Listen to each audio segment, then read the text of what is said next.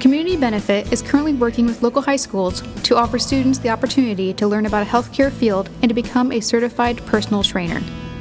The first class of 7 students recently completed the program and received their certifications. As Community Health Network, we are very committed to our own employees' health.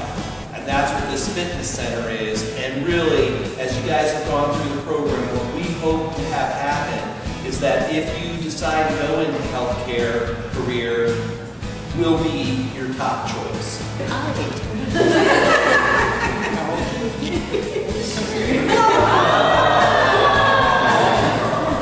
She's an athletic trainer. First of all, I'd just like to say congratulations. What an accomplishment. And thank you for being our first class, first of many. And most importantly, I just want to thank you for at least considering pursuing a career in healthcare. I'm going to attend the University of Indianapolis to become a pediatric nurse.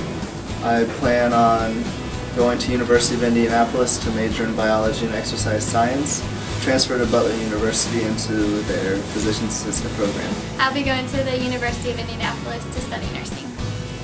Yeah, I think the program was a huge success. I mean, obviously it was our first one. A few bumps in the road. There's things obviously we'd love to change.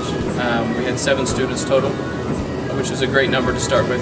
One thing they learn as a whole is how to relate to different type of adults, to be caring for adults, their sensitivity, and to be able to dialogue with them, relate to them, understand what their needs are.